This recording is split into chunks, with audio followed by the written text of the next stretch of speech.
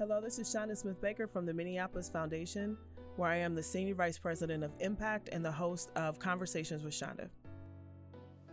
The reason why I wanted to have a conversation with Acooa is because she's just incredible.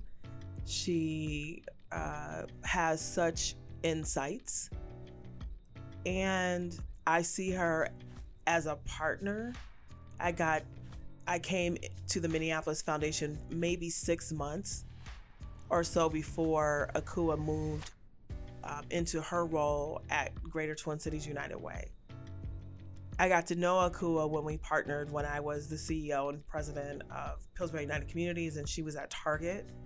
And since that time, we have just continued to build our relationship. And so it's completely awesome that we're in the same field now, working towards the same end to make this community work better for everyone.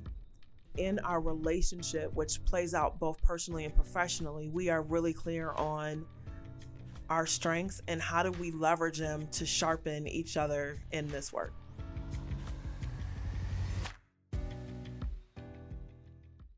So you are Acooa Ellis, the Senior Vice President of Community Impact at the Greater Twin Cities United Way. Yes, I am. And you've been in that role for how long? 1 year last week. Oh my goodness, 1 year already? Yeah, I'm still claiming new status though. Oh, how long? I'm going to be new for 18 months. Okay, how long? Oh, 18 months. 18 months. Yeah, I'm claiming new until then. I think that's fair. Yeah. Do you still feel new? There are times when I do and other times where it feels like I've been doing it for a while, which is like cool and unexpected. Yeah. So you came into United Way. I just have to go there, right? Yeah, because please do. Nothing's off the top.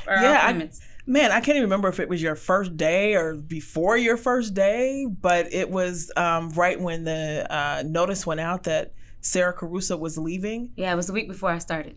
So you get hired, and then the week before you go into a meeting and you find out that the CEO is leaving. Yep. What was that like? You know, I tell people, I was just actually having a conversation with friends when I got the notice the day before that Sarah was going to announce her retirement. And I said, you know what, everywhere that I've been, there's been some major shift shortly after I arrive. And so I have come to know about myself that I'll figure it out. And I come out all right on the other end. And no sooner than those words left my mouth that I looked out at my phone. I was like, holy cow, we're about to put it to the test. And so yeah, I started. I had a good month and a half to work with Sarah. And so I was fortunate to have that time. And yeah, it was a swift transition for sure. Mm-hmm. And I sat on the United Way board. I may have just gotten off of that board. And so I know that there were other key roles that had just recently transitioned, and you're coming into an environment where not just a CEO, but that there had been some significant changes and tensions really around the funding shortages and changes in its investment strategies. So how did you care for your team in that? Oh, that's a great question. You know, the honest truth is probably not enough. If I'm frank, when I joined, there were a number of kind of factors converging, pretty significant individually and together. It was like the perfect storm. So, you know, Sarah left shortly afterward. Two of my direct reports went on maternity leave weeks apart from each other. And then I had a previously scheduled trip before I accepted the role. And the day that I left, two of our most senior members of the team just put in their notice without anything lined up, just rolled out. And so that was the first maybe 4 or 5 months of the role. Also being clear that one of our multi-year grant cycles had ended and we were extending that. Another one was set to end next month now, and then we had not too recently approved grants in another area, and we're projecting this shortfall.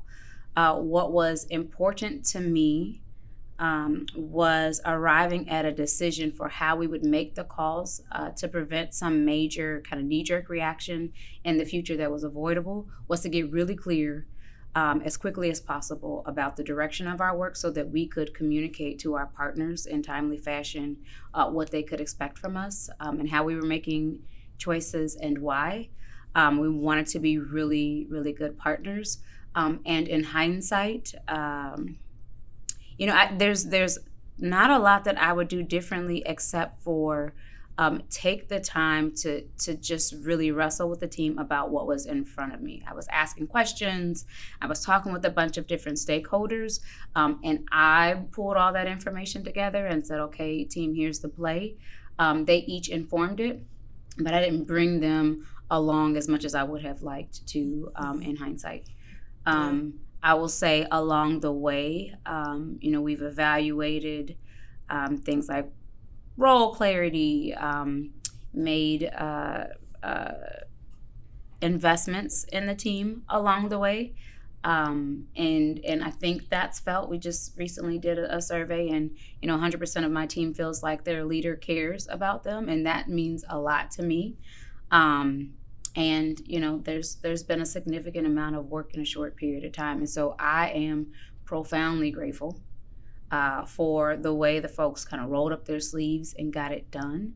And that, they have not been shy about expressing when there are opportunities for us to do the work better and to move more aligned with how we intend to show up. I'm someone who pays a great deal of attention to aligning my intent with my impact. And I count my team as really strong partners in ensuring that I'm maintaining integrity to that, and that we as an agency are. Yeah. Before you arrived at the United Way, you were at Catholic Charities. I was. And I say that, we were both on the other side of the work, and now we're on this side. What surprised you the most when you came into your role? The breadth of the work being done. So I was coming on board. Folks show up, give a briefing on what they've been doing, or I'm digging into documents that have been prepared to help me on board.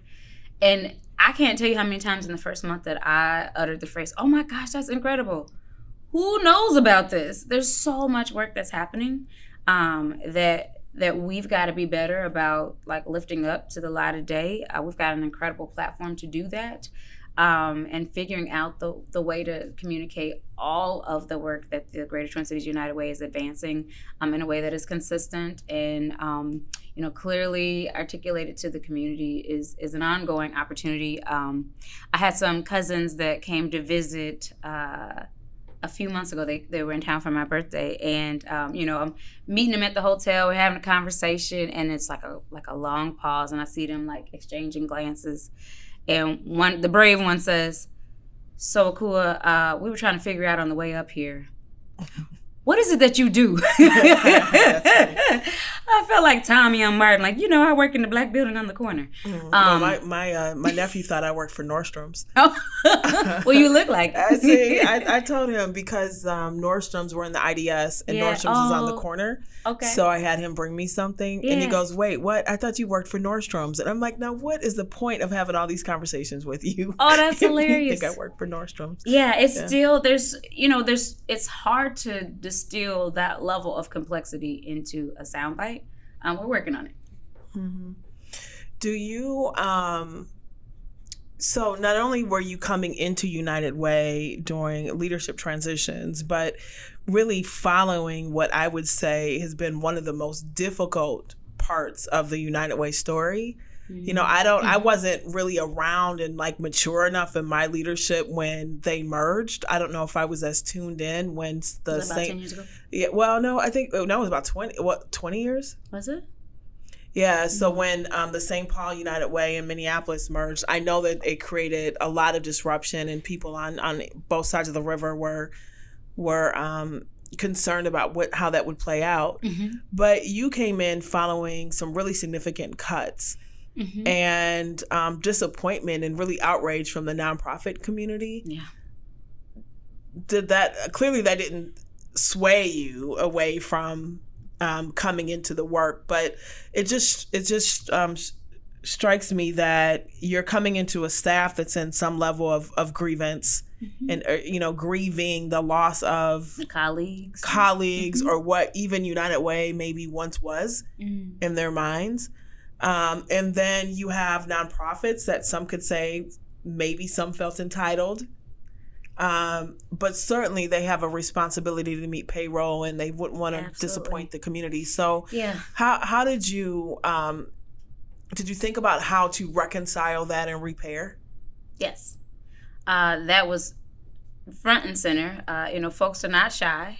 And having worked in community in various capacities for a number of years, I've got a lot of relationships, and those folks certainly were not shy about how they experienced Greater Twin Cities United Way. And when I first announced that I was taking the role, it was interesting. I'd have a few people say, "So what are you going to do when you get there?" And I'm going to listen. And, you see folks got confused looks on their face, like, you're not going to change anything, and you're not going to, like, you don't have a point of view. And it's like, well, sure, I've always got a point of view.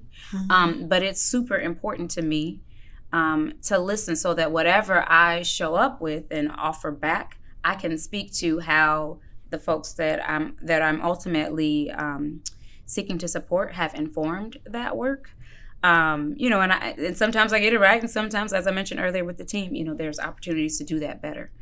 I will say that we sought out to be transparent in, like, what was up. Like, so here's what it is, good, bad, or other. Here's the direction that we're headed, and here's why. Was what we shared back with the community in October. But that was after, like, a massive effort to just listen. We arrived at if in 3 to 5 years we were successful, where would we see a difference, and kind of mapped backwards. And then we went to test it. Okay, so here's what we think. Did we get it right? What are we missing? How might we measure this? Are we thinking about the indicators in the right way? Talk to donors, talk to longstanding grantees.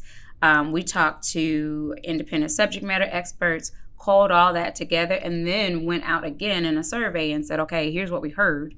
What is the extent to which you agree with all of this? And took that information, refined. So it was a constant iterative process, pretty rapid iteration. But it was, when we shared out in October, it was absolutely reflective of what we had heard. And I think people saw that. I think they felt heard. I think they felt respected. At least that's what I've heard. And I feel like people would tell me if that weren't the case, at least some folks. And so I felt, it was not easy for sure, but I felt good about where we landed, because it represented some great thinking from the team and was refined by the folks that we seek to support. Right. And so you just recently announced cuts to nonprofits across the cities.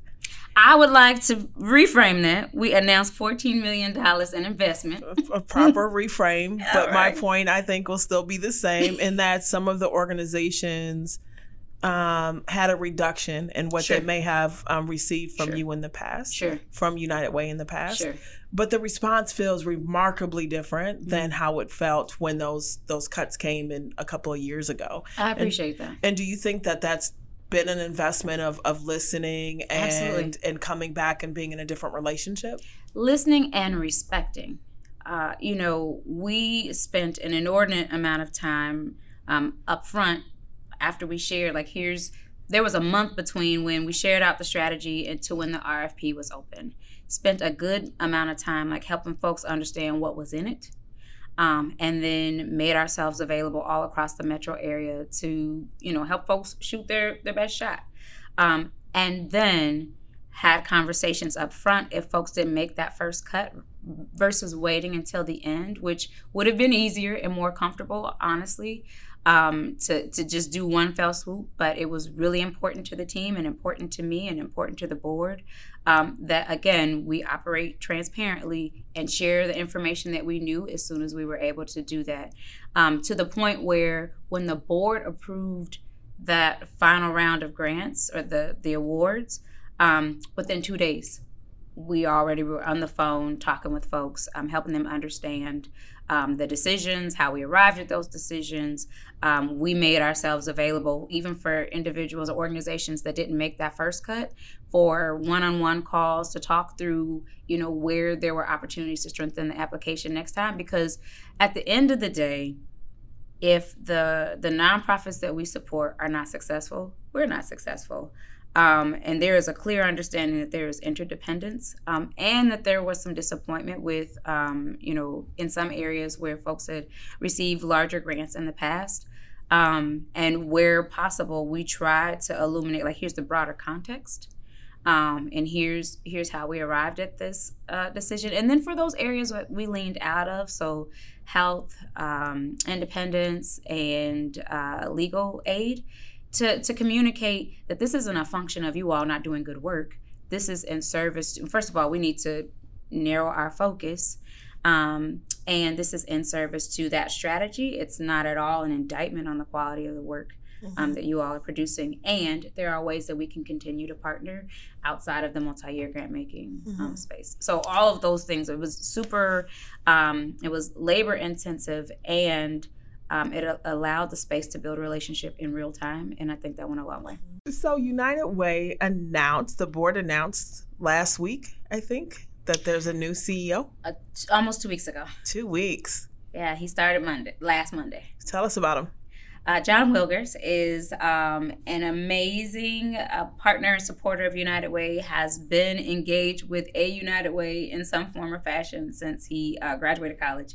Started as a loan executive, has been a long time donor. In fact, was in one of the first sessions that I had with donors to test out our strategies. So it's great to see someone who's, been informed by and has informed the strategy to come in and with such a strong affinity for and knowledge of Greater Twin Cities United Way. So we're excited to have him on board.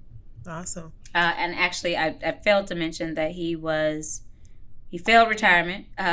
Most recently came from Ernst & Young as a managing partner there. So I'm going to pull out of kind of United Way specifically and just go into philanthropy a little bit more. And, I'm coming out of the conversations with Chanda, the live recordings that we did with Dr. Robin DiAngelo, and the Decolonizing Wealth conversation, which you were part of that. And there's lots that we can celebrate in our work and in philanthropy, and there's plenty of great work that's happening, but there is a road ahead. And do you see philanthropy having a role in decolonizing wealth or moving forth more equitable ways of doing its business? Yes and yes. And how so? I would say, first, there's a role or an opportunity for philanthropy to help folks become more curious about the why behind the work that philanthropy seeks to support. And who define folks? Right. So that is my Iowa colloquialism. So I would say the broader public. Okay. I think it's easy for those of us who've been working kind of in the field of nonprofit leadership. I've had the benefit of working to support community in multiple capacities, be it corporate, governmental, nonprofit, and now as an intermediary at United Way. It still surprises me how many just well-intentioned individuals have very little understanding about some of the systemic issues that plague our community and necessitate a crisis response, right? So putting on my kind of Catholic social teaching hat from my prior role at Catholic Charities, we used to talk about like the 2 feet of love and action. There's charity and then there's social justice. And very often people confuse charity, so I show up and I serve meals, and that's great. And I want for more people to be curious about, why do I see the same person in this line every time I come to serve? Why am I seeing older people in my line than when I used to come here? What is happening and what is precipitating those shifts? philanthropy has a role in illuminating some of those challenges, honestly, with integrity, with grace. I think that's important as well. But more than anything, in a way that is honest and honors the experiences of those with like lived experience with a particular issue. That's something that I'm very passionate about, and I think there are more opportunities for us to continue to do that. One of the stats that I understand is that there's less people of color working in philanthropy now than there was 10 years ago. I believe that. Why do you believe that? It's an interesting mix where I imagine it's the culmination of, being in a position, in a seat of power in some ways, and seeing need and being to some extent constrained, and in some instances a large extent constrained in what you actually can say and do in service to addressing that need, which is why it takes me back to the point that I think we've got to be willing to wrestle, and philanthropy is a perfect platform for wrestling with hard truths so that we can get clear about what is driving the need. So for example, if I work at a clinic and somebody fell and bust their kneecap and I bandage their elbow, they're still going to be hurt. I cared for them. I provided a service, but it didn't match their need.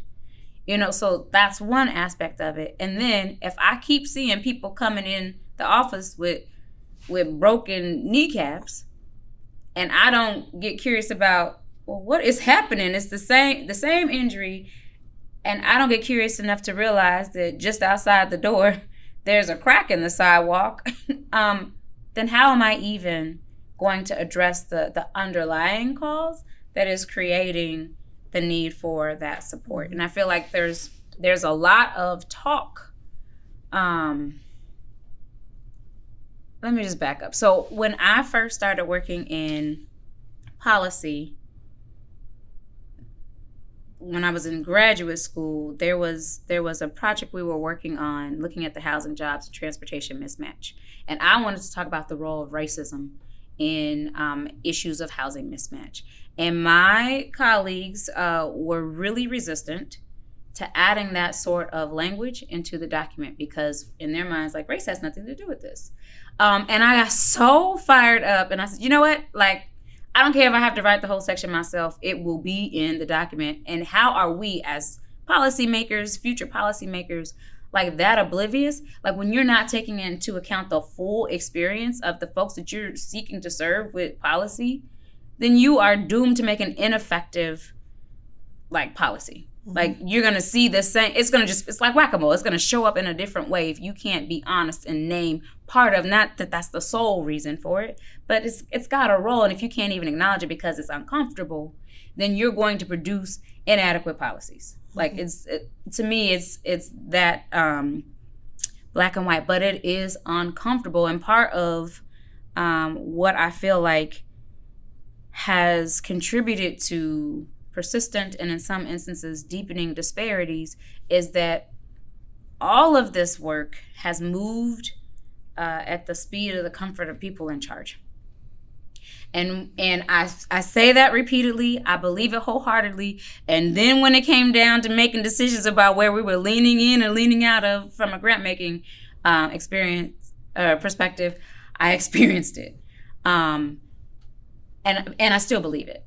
Those were not easy calls to make, literally and figuratively, to arrive at a decision point and then to actually have to be the one on the phone talking to folks and walking them through that decision. None of that was easy, and I think it was necessary. If, as an organization, we've said we're going to disrupt inequity, I want us to be laser focused on what those persistent inequities are so that as we're partnering with organizations in service to that disruption, we've got our eyes on the same prize. And you can take that same policy analogy in some respects and move it into philanthropy. Mm-hmm. And do you think that as a field, we're talking about race enough? I think we're talking around race. Okay. And I'm tired of talking. Okay. Do you think it's coded? Is it coded or? So what I was starting to say earlier with the conversation with my colleagues, so there was a resistance to name race as a factor. And then, the demographics started to come in and, we had the state demographer and others and the Federal Reserve Bank talking about the shifting makeup of our community and what that meant for our long-term economic viability. And I thought, all right, we're talking about disparities. Like, disparities are not new to anybody who's been on the receiving end of them or on the losing end of a disparity.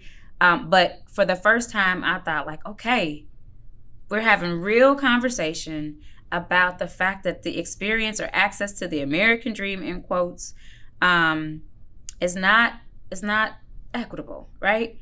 But I feel like we've gotten stuck there. So now we're willing to name it. We're willing to talk about it. And we're at a place where we need to make some hard decisions. Mm-hmm. I think folks like the thought of equity, but not the feel of it when it means, you're providing support or resources proportionate to the need, and everybody doesn't have the same level of need, and that becomes uncomfortable. People like equity until they lose something. Hey, privilege is a zero-sum game. Yeah. Like at its essence, in order for us to create equity and to reduce the discrepancy in privilege, like, it is in essence a zero-sum game. So if I become more privileged, then someone who's remaining static, like, has less of a kind of jump on me. If my status is raising and they're remaining static, and we're closing the privilege gap, in some instances, like, they're losing privilege, and that's uncomfortable. And privilege, from my perspective, is not just like white, black, people of color.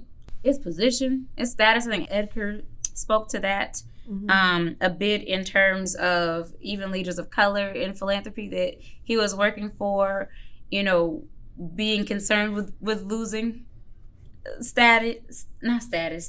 I'm really struggling with this.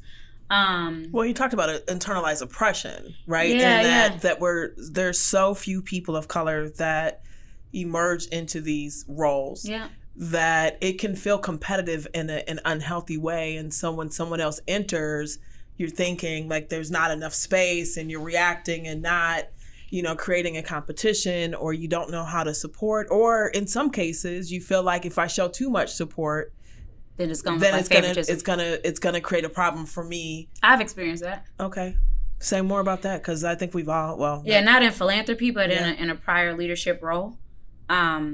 There was an understanding, what they say, what's understood don't have to be explained, and working with an individual where there was an unspoken understanding prompted for other folks on the team to feel like there was favoritism, especially because that person was like, I'm riding for you. That created created a tension. So there was another woman of color that was supporting you? It was a male of color. That was being supportive of you? Yep.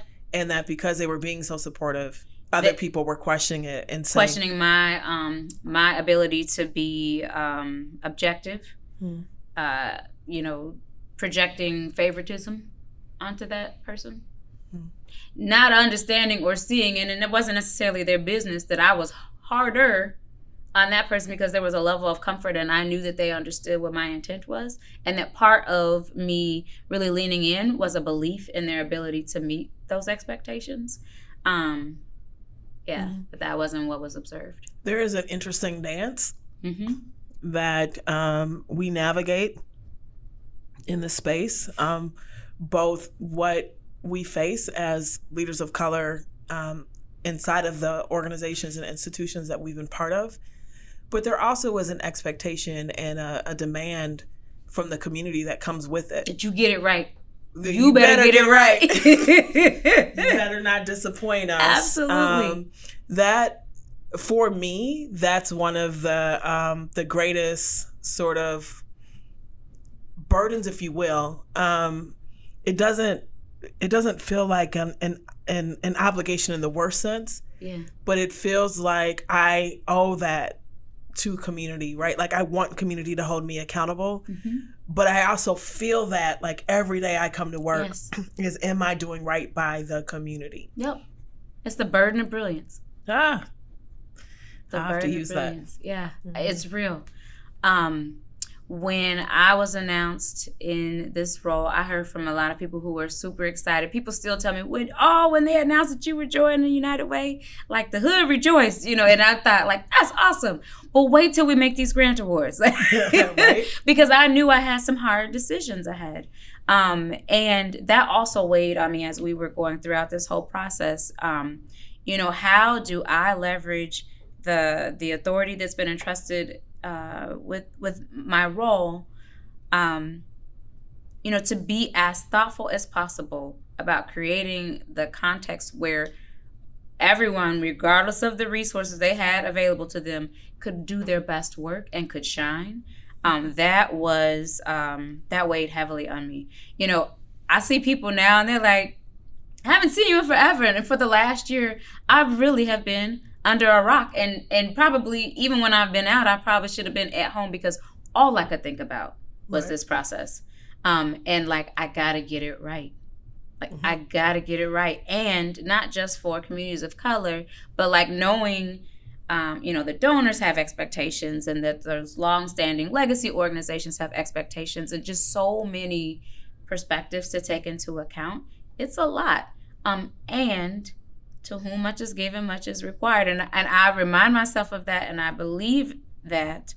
And yeah, it's a level of responsibility that I don't think many people understand. Because I also know that, like, job, notwithstanding, that like my family, that my nieces and nephews, that I am in many cases creating a blueprint as I'm walking. Like, yeah. I think about that every day.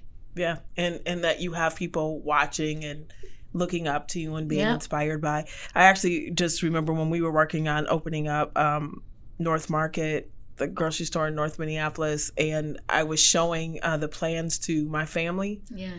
And they said, don't get us excited. If you can't get it open, don't even talk to us about it, right? Like, no, that's real. And me just saying, like, some of the things that I set out to do, once I say them out loud, I go home and my neighbors and people are like, don't you disappoint us. Mm-hmm. Like, you better make sure that this happens because we really want this to happen and don't disappoint us. Like, that's a huge weight. It is. It is. It is. And and it's a privilege. It is a privilege. Yeah. It is a privilege. If you were to look back, right, and all that you will be able to do in your role at United Way, mm-hmm. what would give you the sense that because you were there, this got better? If 5 years from now, let's say, the headline was, Minnesota makes the largest stride at decreasing disparities. Mm-hmm.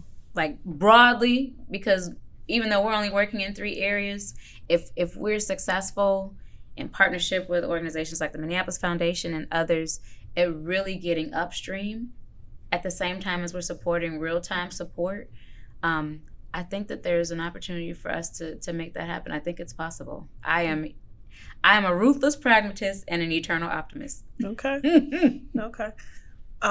So one of the things that has weighed a little bit heavy on me is the Justine settlement. Yeah. And $2 million came to the Minneapolis Foundation. Yeah. There's a lot of investments that we make that, I feel completely comfortable about where I'm going and where I'm headed. And I think I have a very good sense because I'm not removed from mm-hmm. how I see the challenge of those dollars and the lack of justice for so many people. Yeah. But I also understand the opportunity that exists with being able to make the investments of that $2 million into community that perhaps wouldn't have been there. Yeah. What advice might you have for me? That's a big question. Well, that's why you're here. Yeah.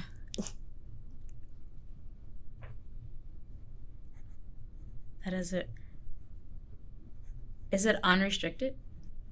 It's within no, it's not unrestricted, but it has to go towards it was a donation made to our fund for safer communities. So addressing violence and making communities safer. It's not just police community, but it is just, that those are the restrictions on it. I would start by listening. I think it's important to share what the parameters are for those dollars, what constraints exist, and be upfront about that. So, we're not selling anybody a bill of goods. I would be transparent and share what your dreams are for those dollars. And then be clear about your openness to hearing from others. I would hope that what comes from community listening goes beyond just police and policing. I had a political candidate reach out to me and, share with me their platform, and public safety was one of their areas of interest, as well as housing, and they were thinking of them as separate. And I said, what if additional dollars didn't go into the police department but went into code inspection to ensure that, broken windows were fixed? If you think about the broken window theory, what if they went into fixing up properties that have been tax forfeited and turning them over to land trusts? How do we think about public safety in a way that is broader? And how do we animate the imagination of folks who've been sitting up ruminating on and thinking about what you should be doing, and give them an opportunity to express that. Oftentimes when I have shown up at a community meeting or facilitated a community meeting or been on the receiving end of some community organizing, what I try to remind myself of is that the folks that are demonstrating some measure of frustration and anger are people who haven't felt like they've had a platform, or an outlet, or that anybody was listening.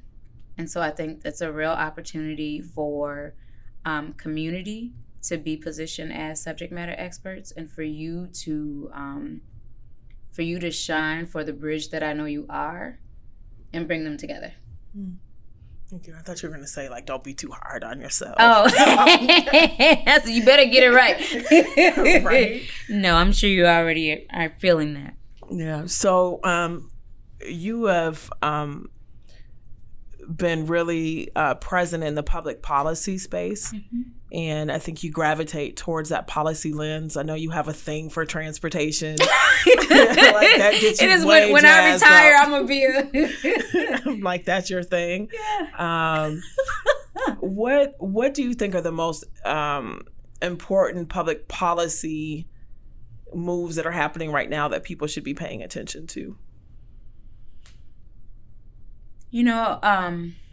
We recently applied for a grant the DHS put together that was super intentional about lifting up community voice in a way that I've not seen government be. We didn't apply. We were about to apply and realized that that's not for us. And I really applaud governmental entities, especially monoliths like DHS, being more intentional about how to leverage their power, their authority, and also being willing to position themselves as leaders. In fact, they didn't want a baked out answer. And it's rare that you get funding or that funding is given to search for an answer and not come to the table with something already baked out. So I thought that was great. Mm-hmm.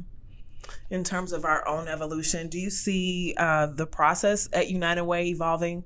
Because there's lots of side, rumblings around the United Way application and the reporting process that will like take your whole life. Well, we're trying to adjust that. Okay. So I'll tell you what we're doing differently. And then folks can let me know whether or not our intent is meeting the impact. Or the other way around. Yeah. Something that we did this go around as we were finalizing the grant agreements was to say, okay, so you asked for this. And when you proposed your work, you said you would serve this many people with these dollars. Now, let's be real about the fact that what we're granting is not what you asked for. And what that looks like in terms of how many people you'll be able to serve and what we should expect in terms of outcomes. That is a conversation that our program officers are having in person with folks.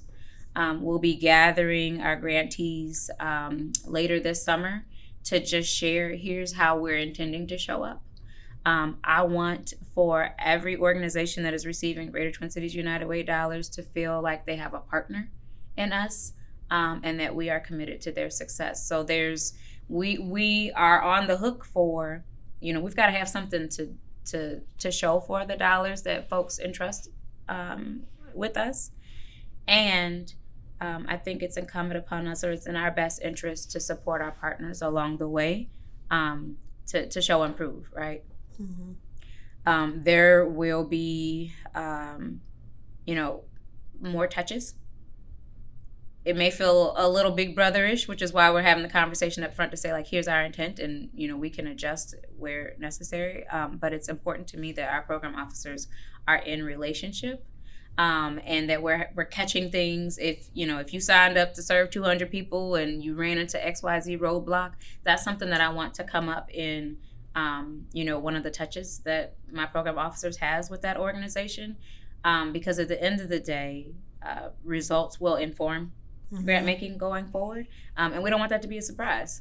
I love that it's an evolving process and that you're open to hearing feedback. Mm-hmm. And I'm assuming that you got good feedback from the community partners that they actually want to be in closer relationship with you. And United Way always talked about being a partner, right? Mm-hmm. Philanthropy talks about partnership with their community organizations, and most of the time that partnership looks like a granting, right? Mm-hmm. Most of the time it actually is more of a transaction with two touches a year in terms of the application and then the report. Send me a report. Right? And so have you, how are you evolving what it means to be a partner to the United Way? Like, you've touched on it in some ways, but have you explicitly kind of looked at, if you're using the same language, how does someone identify now with the use of a word that you used before and it looked a different way? Sure. So what we've shared with folks is there are multiple ways to partner with us, regardless of whether or not an organization is receiving multi-year funds. One is in the fact that we'll continue to steward or facilitate designations. So as donors are interested in a specific organization, even if they're not a multi-year grantee, we will still facilitate that donation. Another is around volunteer recruitment. And then there's our grant making. But within the grant making, we're developing what we're calling communities of practice that is more holistic than a standard. That is intended, let me just say that, intended to be more holistic than a standard convening, where we're bringing all of our multi-year grant making portfolios together. And that is, at least for the next 6 months, informed by the applications. We asked in the applications, what do you see as the biggest challenges to achieving whatever work that you set forth to do in the application, and bubbled up some themes, and that will inform the community of practice. And the hope is that, folks working in areas across our portfolio areas, our impact areas, can learn from each other, that they're sharing best practices, that we're identifying, practice-based best practices, so that we're able to elevate that up to the broader community, and advance and support each other as we move along. So those are some examples of partnership. I guess I have one more question about the United Way, or one more thing that I hope that you can shed a little bit of light on, is that because you distinguish in terms of multi-year grants, like I'm hearing your language, and I just want to pull that out a little bit for the audience to say that United Way, I don't even know, it's 105 years old, I think. In its length of time, it really, their investments were these multi-year grants that went out in this competitive process. But it has changed with some of the trends that we're seeing in philanthropy, to more designations. And so is United Way, is the budget declining all the way, or are there shifts in the way that money is coming in that maybe you can help people understand? Yes, thank you for that. So the short answer is yes, there are changes in how the dollars are coming in. We're seeing a rise in some of those larger gifts from higher net worth individuals and or corporate foundations that have an area of particular interest where they may come to us. And General Mills is an example with our Full Lives program to say, we want to work on food system sustainability in North Minneapolis.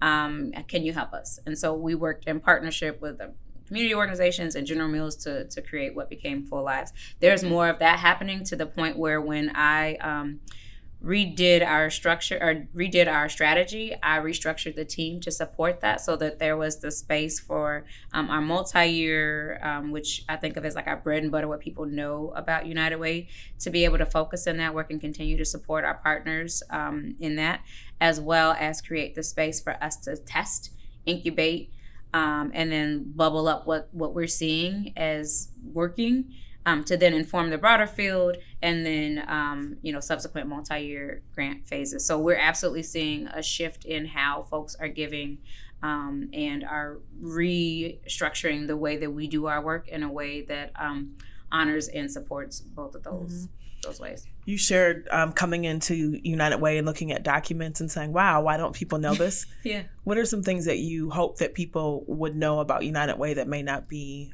common understanding? Yeah, the United Way is providing kind of undergirding support for a number of coalitions, for a number of field building kind of initiatives, as well as grants, and that we're granting and working on systems change in areas like career pathway development with our career academies work, or food sustainability with Full Lives, which we hope to have a 2.0 version of that coming down the pike. We're in development in a number of initiative areas that are aligned with our overall impact areas, so early childhood education, career and future readiness, housing stability, financial stability, workforce readiness. And so there's a host of impact areas or portfolios within our 3 impact areas that we're also developing initiatives around incubating new ideas to support. So more will come from that. But I think we are often... I think United Way in the past was in some ways taken for granted because it was just always there, and there was this steady engine of corporations giving and all of that, and that has shifted, and it has required us to make some hard choices. I think it also has illuminated for many of our partners the value. So when it's harder to come by, I think you become clear about like, oh, that was a real value, and I didn't fully acknowledge that. And I think I've heard from a number of our partners, whether they be grantees or policymakers or whatnot. United Way is a really important player in this space. What can we do to support? I think that's been some of the upside of some of the tougher stories that have been out there over the last few years. Is that people are like, oh, can't take it for granted. Like we've got to demonstrate a value of it.